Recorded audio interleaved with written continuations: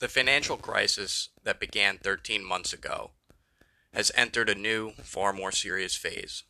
Lingering hopes that the damage could be contained to a handful of financial institutions that made bad bets on mortgages have evaporated. New fault lines are emerging beyond the original problem, troubled subprime mortgages, in areas like credit default swaps, the credit insurance contracts sold by AIG, and others. There is also a growing sense of wariness about the health of trading partners. The consequences for companies and chief executives who tarry, hoping for better times in which to raise capital, sell assets, or acknowledge losses, are now clear and brutal. As falling share prices and fearful lenders send troubled companies into ever deeper holes. This weekend, such a realization led John Thane to sell the century-old Merrill Lynch and Company to Bank of America. Each episode seems to bring government intervention that is more extensive and expensive than the previous one, and carries greater risk of unintended consequences. Expectations for a quick end to the crisis are fading fast. I think it's going to last a lot longer than perhaps we would have anticipated, Anne Malkley, chief executive of Xerox Corp, said Wednesday. This has been the worst financial crisis since the Great Depression. There is no question about it, said Mark Ertler, an NYU economist who worked with fellow academic Ben Bernanke, now the Federal Reserve chairman, to explain how financial turmoil can infect the overall economy. But at the same time, we have the policy mechanisms in place fighting it, which is something we didn't have during the Great Depression. That was a Wall Street Journal article written by John Hilsenrath on September 18th, 2008, in the midst of the blowing up of the housing crisis. But we really need to understand that the 2008 financial crisis should have been obvious to everyone participating in it at the time. Yet it was obvious to nobody, especially people that we consider to be top economists in the world. Now, there were two main factors to the financial crisis, and it's the same things that we are doing today that are causing today's bubble. But really, two main factors caused the housing crisis in 2008 and caused all of the problems that led up to the bursting of the housing bubble. The first problem being interest rates, and the second being government intervention. Now, unfortunately, most people don't understand what caused the housing crisis, or they have a different view of what caused the housing crisis, and so the decisions that were made to fix the crisis actually made a new crisis that is going to come, and all they did was expand a bigger bubble in financial markets by trying to fix the bursting of the housing bubble. But the first problem was interest rates. Had interest rates not been kept artificially low after the bursting of the dot-com bubble, we never would have had a housing bubble. Because when you keep interest rates artificially low, and interest rates were at 3-4% for the most part in the early part of the 2000s. But because interest rates were so low, credit flowed more easily and people could borrow money at lower rates, right? When the banks can borrow money at cheap rates from the Federal Reserve, they can lend money out more easily to their substituents. And the lower interest rates are, the more people are able to buy money, and the ability of people to borrow more money from easy credit allows for financial prices of assets to increase. If your mortgage payment is much lower on a 30-year fixed mortgage because you have a much lower interest rate, you can afford to buy a much nicer home. And that creates more buyers in the market, which then bid up housing prices. And because housing prices continue to rise in a scenario like that, more and more people want to buy homes to speculate on the prices going up. And they see home ownership as an investment instead of a necessity. And so that creates even more buyers in the market, which continues to propel the prices up. And that's why we had a housing crisis, because of low interest rates and cheap money. But people were willing to speculate on home price appreciation in the mid-2000s. The idea was, if you buy a home and just hold the home for a few years, you can then sell it to someone who will pay you 2 or 3 times what you paid for the home. And then you can buy an even bigger home and hold that home for 2 or 3 years and sell it to someone for even more money. And this is crazy because this all stems off of the idea that houses are appreciating assets. Most people believe that homes appreciate over time. Homes are depreciating assets, right? If I buy a home and let's say I own the home for 10 years, and let's assume that the neighborhood the home is located in doesn't expand or grow, it doesn't have any new attractions built in it, right? I don't do any upgrades or renovations to the home. I just simply keep up with the routine maintenance of it, right? Well, if in 10 years from now, I want to sell it, the intrinsic value of that home hasn't increased, right? It's only decreased. Because the longer you have a home standing there, the more likely it is to have maintenance done on it in the future. Homes depreciate. They're not an appreciating asset. Prices of homes only go up in times of a bubble. And you can point to all American history where home prices have gone up slightly over the decades. But in reality, the only reason those home prices have gone up in decades past is because of inflation keeping up with the housing market. But the only reason the housing market would ever outperform inflation as far as price appreciation is because we have a bubble.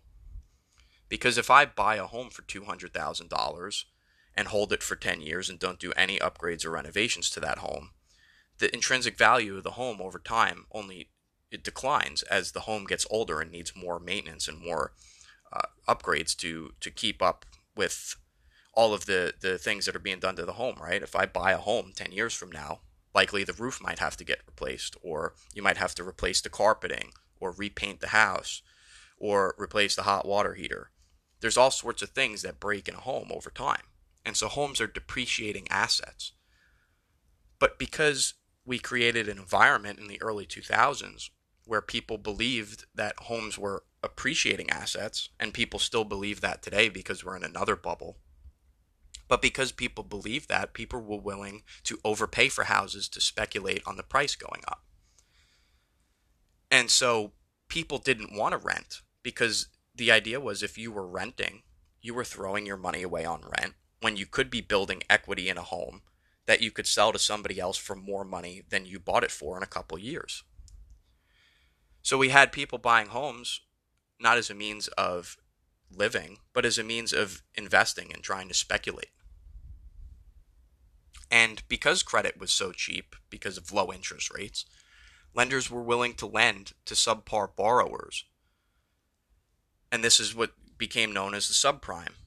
And the reason lenders were willing to loan to subprime borrowers, well, really there was a few reasons. One is because they were speculating that the home prices were going to go up. And so if you were a lender and you were lending money to someone who you believed couldn't afford to repay on the loan, in that case, if the house they were buying, if that was the collateral put up for the loan, if that collateral was increasing in price over the next couple of years, if the person defaulted on the loan, you could actually sell the collateral as the lender to make more money than what you would have made if the person repaid on the loan. And so lenders had an incentive to loan out money to as many people as possible because they believed that if the person defaulted on the loan, they could just sell the home for more money than what they purchased it for. And they would actually make a bigger profit if the person borrowing the money defaulted on the loan. And that triggered all sorts of poor lending standards in the banking industry, right? You had these loans called ninja loans, which stood for no income, no job, no assets, no problem, will give you a loan anyway. You had no doc loans, right, where people would not document their income. Because as I said, lenders wanted to make loans, and they wanted to do so because they believed that housing prices would always appreciate. Now, another piece of this was mortgage securitization. Now, normally, in past decades, when a bank made a mortgage loan, they were the ones who were going to hold that loan for its maturity. But with the creation of derivative instruments on Wall Street, and also with the organizations from the government of Fannie Mae and Freddie Mac, people that borrowed money, when their loan was made to them, the bank did not hold on to that loan. The bank then sold that loan to Wall Street and wrapped it as a bond in the mortgage market. And so therefore, since the bank no longer held the loan obligation, they did not care if the lender paid the loan back, because they received the money for the loan the second they sold the loan to Wall Street. And so therefore, the banks knew that once they lend money to people, they were already going to get paid on that loan. And so they didn't care if the loan was defaulted on. They had an incentive to make as many loans as possible. And so they loaned to anybody regardless of their credit rating. And so that's why you had things such as ninja loans. You also had, like I said, no doc loans, where normally, years ago, before the early 2000s, if you were going to apply for a loan for a mortgage with a bank, they wanted you to prove what your income was. They weren't going to just take your word for it that you told them you earned a certain amount of money. They wanted proof. They wanted a pay stub, right? They wanted your history of earnings. But in the mid-2000s, they didn't ask for any proof because they didn't care if the lender, if the borrower paid the loan back. So you had these no documentation loans where people did not document how much money they were making. They just said they were making a certain amount of money and the bank took their word for it. Now, of course, anybody that could actually prove how much money they were earning would actually prove it, because you could get a lower interest rate on your mortgage if you could prove your income. So clearly anybody that would refuse to disclose their income on a no-doc loan clearly was lying about their income. But all sorts of poor lending standards were created because we had a low interest rate environment and because we had mortgage securitization. Those were the two main factors leading up to the housing crisis, because, again, anybody could get a loan to buy a house regardless of whether or not they could pay the loan off. We also had adjustable rate mortgages, where banks knew that if they offered a certain interest rate to a prospective lender, or again, borrower, that borrower would not be able to afford to make the monthly mortgage payments. And so what they did is they introduced adjustable rate mortgages, where the loan would offer a teaser rate much lower than what the actual interest rate payment was going to be for the mortgage. And for the first portion of that loan, the borrower would pay on the teaser rate. But at a certain point in the loan, depending on how it was structured, the interest rate amount would be reset to a higher interest rate, thus making higher mortgage payments for the borrower. But they were making these loans, again, because they had an incentive to make the loans, because the second they made the loans, they made the money. They had an incentive to make these loans knowing that once the teaser rates reset, that the people taking the loans out would not be able to afford to repay them. But because of all of this easy lending standards going on, people were able to borrow money to buy a house, and they were able to speculate on housing prices going up. And in the early 2000s, we really sold to the public as a nation the idea of the American dream was no longer anybody could come from any lot of life and become whatever they want to be. The American dream became buy a house and you will get rich. The typical person in the early 2000s buying a home believed that that home was going to appreciate by 20, 30, 40, 50% a year, every year. And so, in other words, if you bought a home, you could be rich. And so people were willing to speculate buying houses because they figured the prices would only go up and they could never come down. But again, homes are depreciating assets.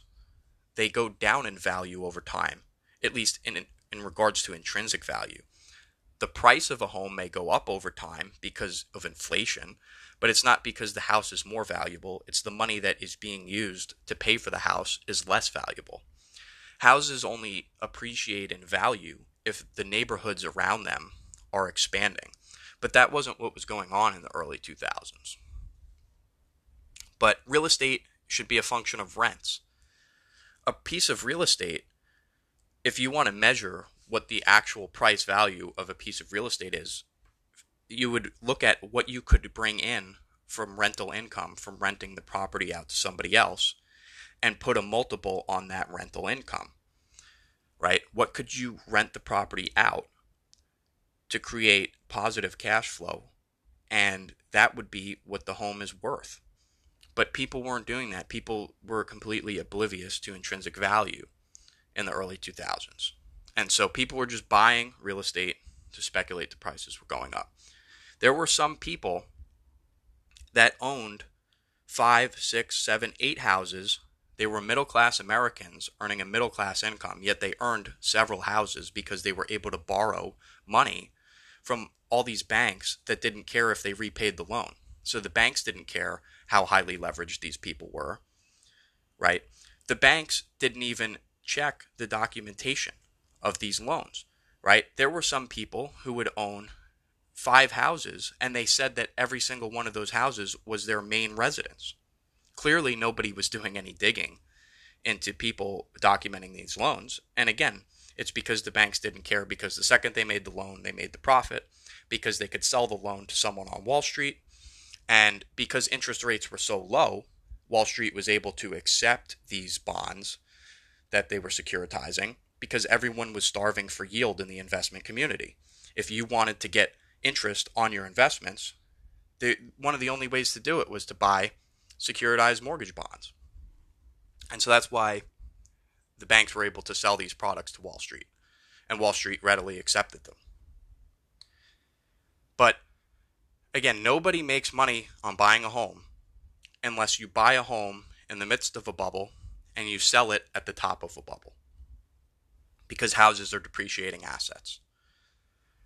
And the last part of this is, if we were to have normal lending standards, if we would have had normal lending standards in the mid-2000s, or if we were to have them today, you would not be able to buy a home unless you had a 20% down payment on the home. And that's another thing that went away in the early 2000s because, again, people that couldn't afford the monthly mortgage payments, they also didn't have 20% to put down on a home. And so because lending standards decreased so much, because the banks wanted to make these loans out, banks were allowing people to buy homes with 0% down, or 5% down, or 10% down, right? Even today with a VA loan, if you take out a VA loan, you can put 0% down on a home. And in many cases, you can buy a home with just putting down 5% or 10% at the most. But before lending standards became so poor in America, right, when banks actually held the loan that they made out to people buying homes, they needed you to put 20% down in order to make that loan out to you. And that was very important to have that 20% down payment. Because when you have that 20% down payment from the borrower now has skin in the game, right? If the housing price that they're buying depreciates after they buy it, their down payment is going to lose value. And it's very important that people have that skin in the game. Because in the early 2000s and today, when people didn't have that skin in the game, right, if you could put 0% down on a home and you believe that the price might appreciate by 50 or 60% in the next couple years on that home, well, you get a free gamble on that home Because if you put 0% down and the house does appreciate by 50% in the next few years, you now make a 50% return on a 0% investment.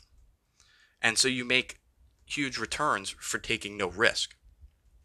But if you bought that house with a loan and you put nothing down, and the housing price decreased dramatically over time, well, it didn't matter to you. You put nothing down. You had no skin in the game. So you don't lose anything.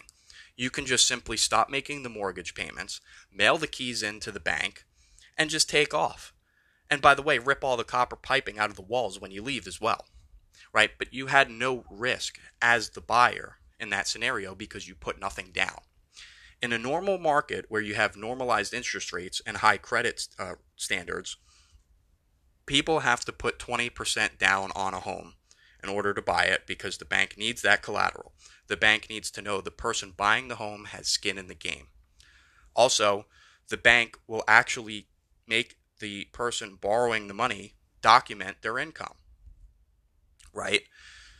In the early 2000s, if you were going to rent an apartment, well, the landlord, they wanted to see your credit score, they wanted to see proof of income, right? They wanted first and last month's rent as a security deposit.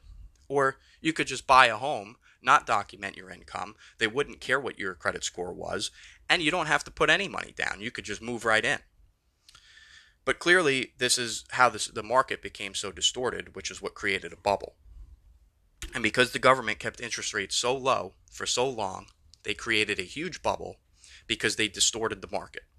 Every time interest rates are kept low, the market gets distorted and bubbles are created in different types of assets.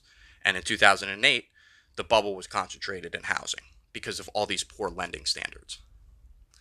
But under a normal circumstance, you need to have people putting 20% down for a home.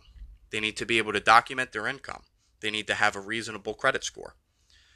This way you don't have people gambling on houses and treating them as investments. You need to have people buying houses because they want to live in the home. That's what a house is. It's a means of living. It's not an investment. Buying homes are not investments.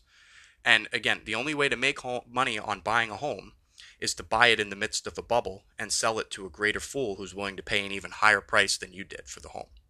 But real estate has to be a function of rents, and we need to have high credit standards. The second piece of what caused the housing bubble was government intervention. Now, if you ask most people that work on Wall Street, or if you ask most Keynesian economists, what they will tell you is that a lack of government intervention is what caused the housing crisis. And they will say that a lack of government intervention allowed for banks to securitize their mortgages and sell them to Wall Street, and that's why they didn't care if lenders paid the loan back. But what those economists would be forgetting is that the only reason these banks were able to make these loans in the first place is because credit was so cheap and we had artificially low interest rates caused by government intervention. It was the government that got involved that caused the housing crisis to begin with. And in fact, where the government did actually intervene in the market, besides keeping interest rates artificially low, was they also had organizations like Fannie Mae and Freddie Mac, and also VA loans, where the government actually co-signed mortgage loans for people that wanted to buy homes. And this was primarily done in the subprime market. Because again, if somebody didn't have any money to put down on a house, they needed help in order to get that loan, right? So you have other lenders who are actually trying to keep their standards up somewhat, were trying to at least do some due diligence on giving a proper credit rating to someone who was trying to take out a mortgage. But the second that the federal government came in and said that for many buyers, if they don't repay on the loan, we'll co-sign the loan and we'll guarantee the mortgage so that if they default, we'll just pay you.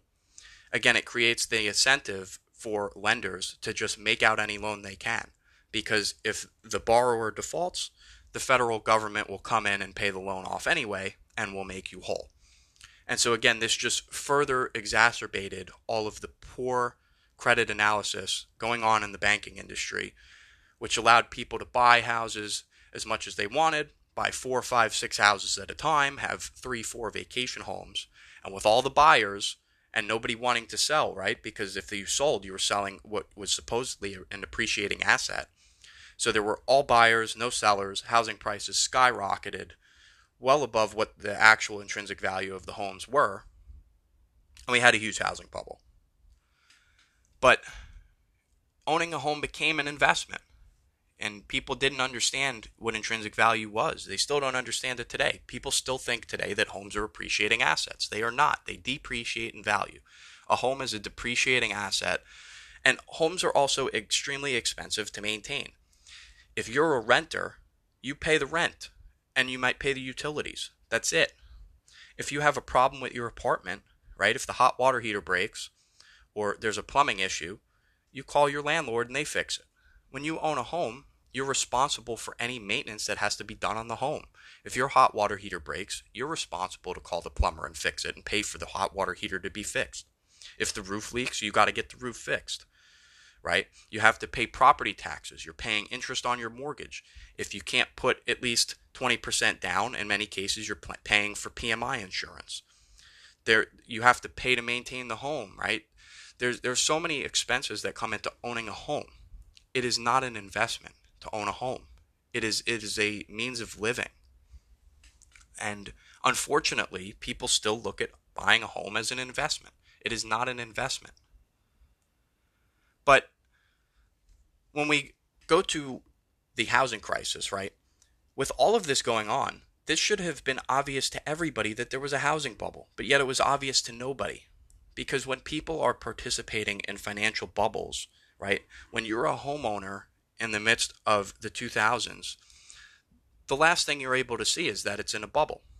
And this happens all over the place.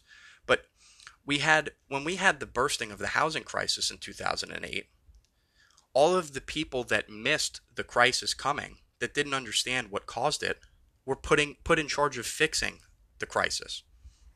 And so we had the Federal Reserve, who caused the housing crisis by keeping interest rates artificially low. What did they do? They came in and they lowered interest rates even more and brought them to 0%. And then the government bailed out all of the big banks that made all of these mistakes. Well, why did they make the mistakes? Because the government got involved in the first place. And so to fix the problem, the government got involved even more. The Federal Reserve dropped interest rates even lower. And because of that, we've been following those same policies for the last decade plus. And now we have bubbles all over the economy, right? If you look at the auto market, the same thing is going on in the auto market for the last several years that went on in the housing market in the early 2000s.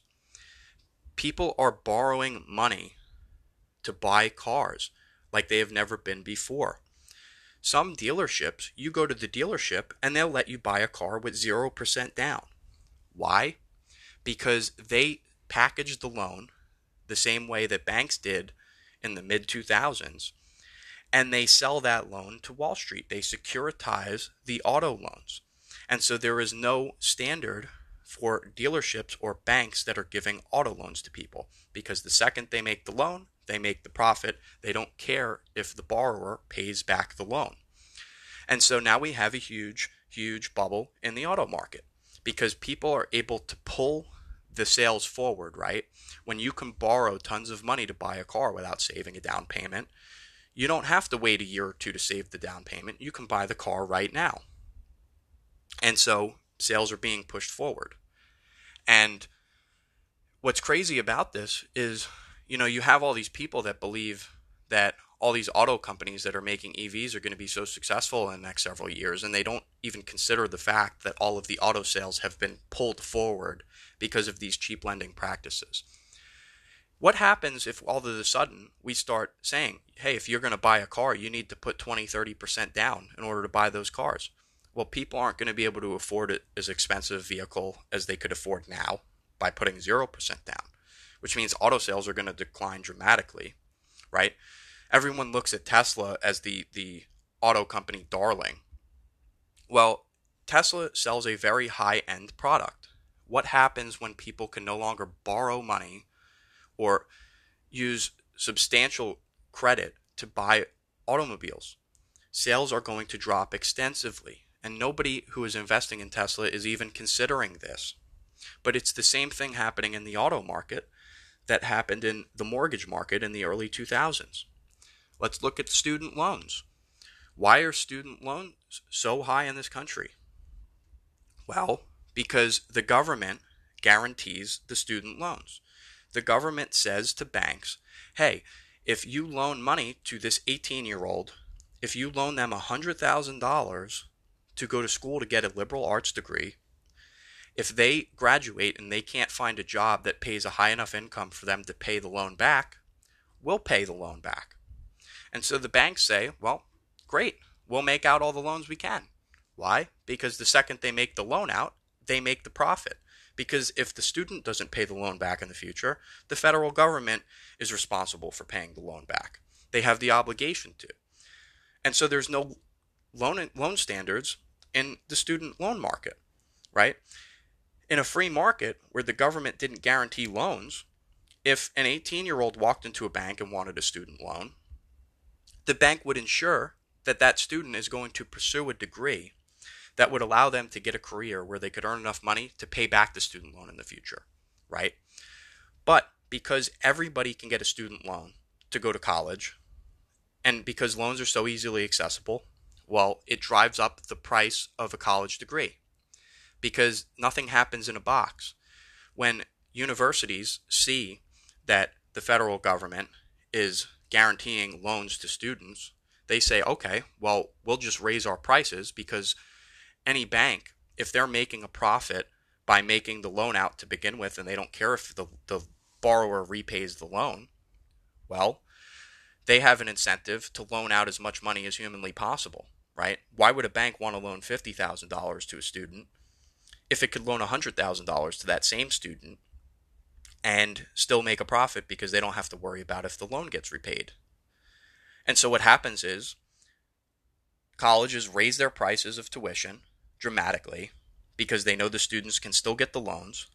The students still get the loans from the bank, right? And then they go study these worthless degrees for the most part. Now, yes, some students actually do good with the money. They study something that's worth studying that'll get them a high-paying career at the end of the day. But a large portion of students study degrees where they go into the job market after college and they work in a job that has nothing to do with what they studied in college, which is a waste of time and resources in our economy. But again, the reason that school is so expensive is because the government is guaranteeing the student loans.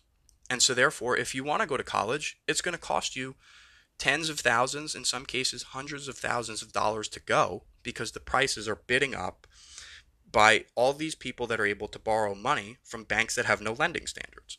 And again, why do they have no lending standards? Because of the government. The government is distorting the market. They're keeping interest rates artificially low, so credit is extremely cheap. People can borrow money to buy things now instead of actually save the money and wait to buy things. And so this has created a bubble. Again, in the student loan market, the auto loan market, right? It's created a bubble in the stock market because money is so cheap, you can borrow money and you can speculate on stocks. And that pushes asset prices up, such as stocks, right?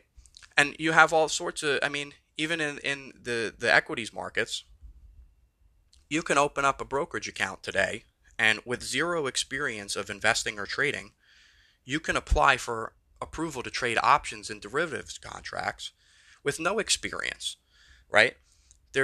Why? Because the brokerages don't care, because all of this speculation is going on, right? And the business models of these brokerage houses that allow you to trade these products, they make a lot of money on people that lose money when they're trading. And so there you have all this speculation in all these markets. People are speculating on houses again because, again, interest rates are extremely low. You don't have to put down 20% to buy a home. In many cases, you could put down less money. And people still have the belief that no matter what, housing prices always go up because people think houses are appreciating assets. Meanwhile, they're just depreciating assets. So you have speculation all over the place. All sorts of parts of the economy are in bubble territory, have been for a while, and the bubble is actually much bigger now than it was in the mid 2000s. I mean, housing prices now, over the past 5-6 years, are up, 30, 40, 50, 60%. In some cases, housing prices are up 100% from the 2015-2016 time frame. Yet during that same time, income is stagnant. And all that means is we have more people speculating buying homes with money that they don't have because they think that the value of the homes will go up. We have the 2008 crisis going on all over again now, right? Because of all of the cheap money, low interest rates, and all of the speculation and all of the lack of lending standards going on in the economy. But to wrap up, this bubble, it's not concentrated in just the housing market now. In 2008, the bubble was concentrated in the housing market. And just as long as you weren't a speculator that owned 4 or 5 homes, or that owned a business that was very reliant on a strong consumer spending habit, then you didn't do too bad in the aftermath of the 2008 crisis because you weren't leveraged. And also because the government was able to come in with all sorts of bailouts for the banks and the economy. And the next crisis we're going to have, when all of these bubbles in the economy pop, there are going to be no bailouts from the government because the government won't have the ability to bail anybody out because of all the money printing that's already gone on. If they print any more money to bail people out, they're just going to cause runaway inflation. But the 2008 financial crisis should have been obvious to anybody participating in the market at the time, yet it was not. And people always look back now in hindsight and say, wow, I can't believe I missed that. But it's the same economists and the same government officials that that implemented the policies that caused the housing crisis in the early 2000s. They were the same ones that were put in charge of the recovery from the 2008 financial crisis. And all they've done is implement the same policies because they don't understand what actually caused the crisis. They have false impressions of what caused the crisis. But because they've implemented the same policies over the last 12 years, all they've done is cause a bigger bubble and in more parts of the economy. And so, we need high interest rates. We need normal interest rates and normal lending standards. When you have low interest rates, all it does is cause bubbles in financial assets. And we're going to have a much bigger pop, a much bigger bursting of the bubbles this time than we did in 2008.